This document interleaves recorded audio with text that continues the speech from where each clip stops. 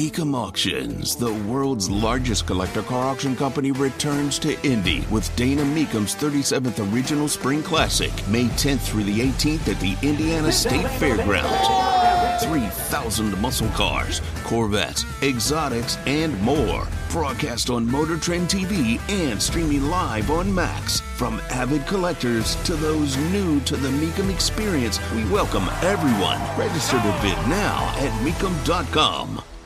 So Purdue basketball, they finally get a loss, as opposed to Purdue football, which just got trounced. And it's hard to even blame them, considering the number of players who decided, nah, not going to play, gonna walk away from this team.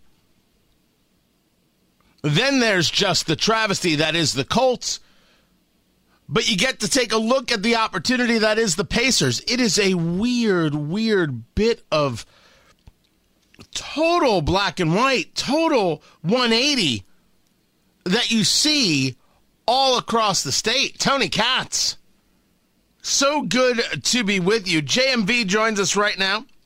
93.5, 107.5. The Fan, I want to go over this Colts disaster of a team.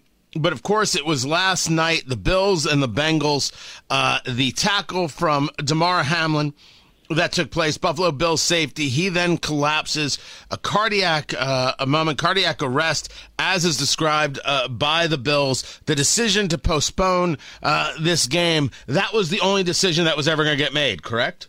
Yeah, there's no doubt about that. They were not going to move forward with that. That was as scary a moment as you were ever going to be watching as a sports fan. And, there were some significant moments, in the past that, you remember today, the John Lennon death announcement back in 1980 by Howard Cosell. You had the Joe Theismann tackle in the Giants-Washington game back in the mid-'80s. But last night was so scary, just so real, and obviously it trumped anything. And, Tony, you're right. There was no way in the world that game was going to be played, nor should have been.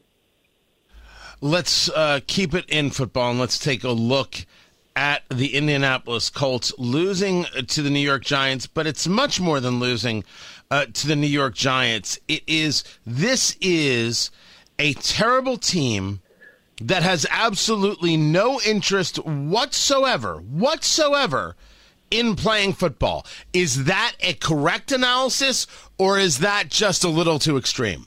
No. I think that if you're looking at it that way, the way that they have played and just consistently game after game found new ways to embarrass themselves and those that spend the money, especially to watch them, yes, I think that is an accurate assessment. We don't know exactly if any of them have checked out, but their level of play, Tony, on the field looks like it, and especially has looked like it since, going back to that Vegas game, that takeover by Jeff Saturday as an interim head coach. They win that Vegas game, and it has just got collectively, as we've moved forward, worse and worse, it seems. Some of the more embarrassing moments, Tony, that I can remember going all the way back to when the Colts arrived here in 1984. We're talking embarrassing football up until that point in time and the beginning of the Manning era. Some of the most embarrassing football that I have seen in a season has been played in this particular season, and we'll see what happens. Next Monday, Tony, is going to be interesting for Colts fans. I know that they fired their coach already, and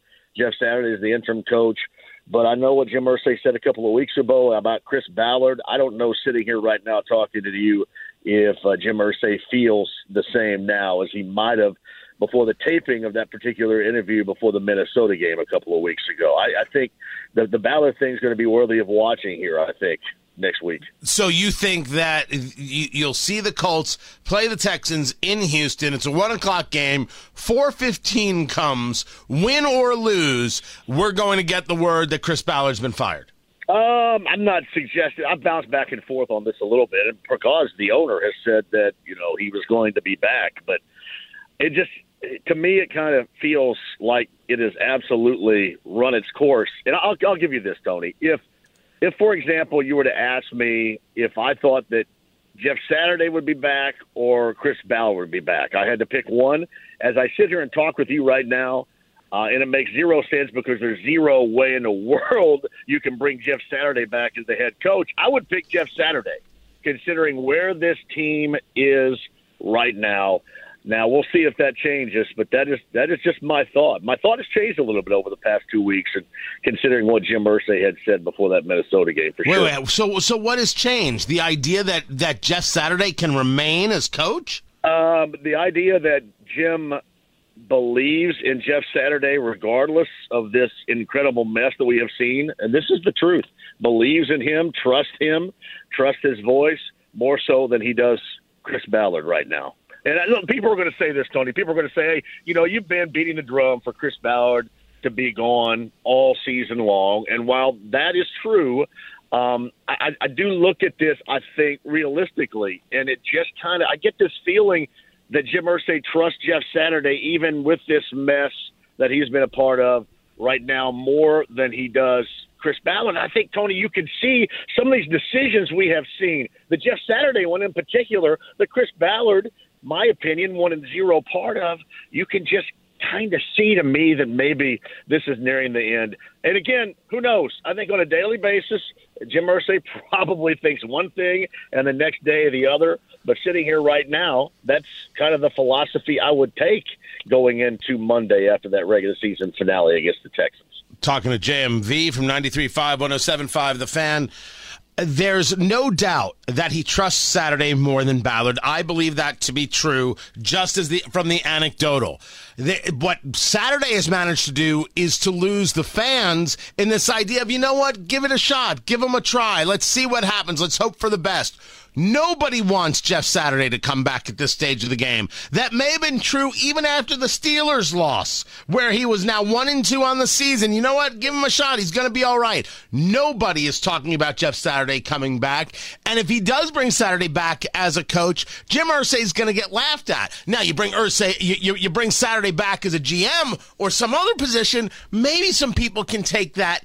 Maybe.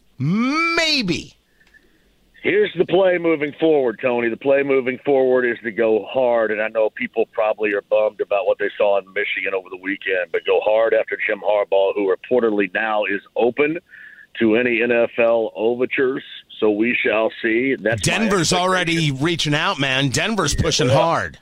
Jim needs to get in there and start pushing, too, because you're looking for something that – you mentioned the fan base, Tony, and something that might, inspire just a little bit. An uninspired fan base.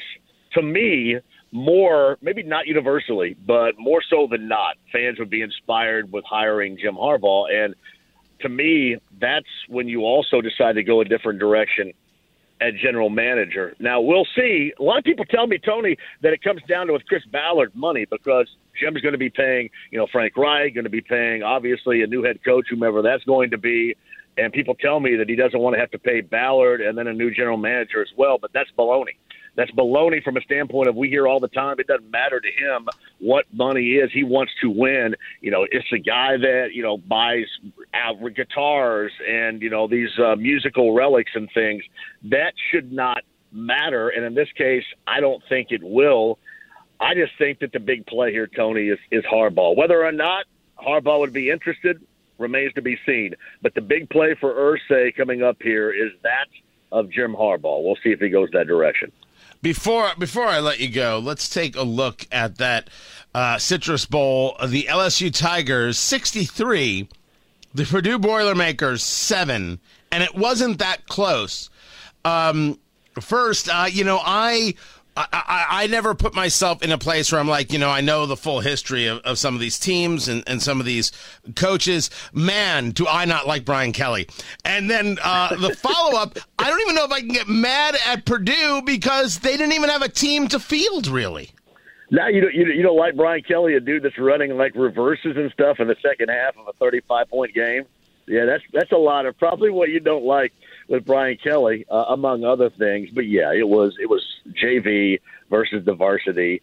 It may have been a beatdown anyway, Tony, but at the same time, without some of your major players, you knew that's the direction that they were going to end up going. So yeah, it was ugly to say the least, and really a bad day for Purdue all the way around. That blowout at the Citrus Bowl, and then the Boilermakers, are going to fall from number one after being upset by Rutgers last night in basketball. So altogether, not a great day for Boilermaker fans yesterday, buddy.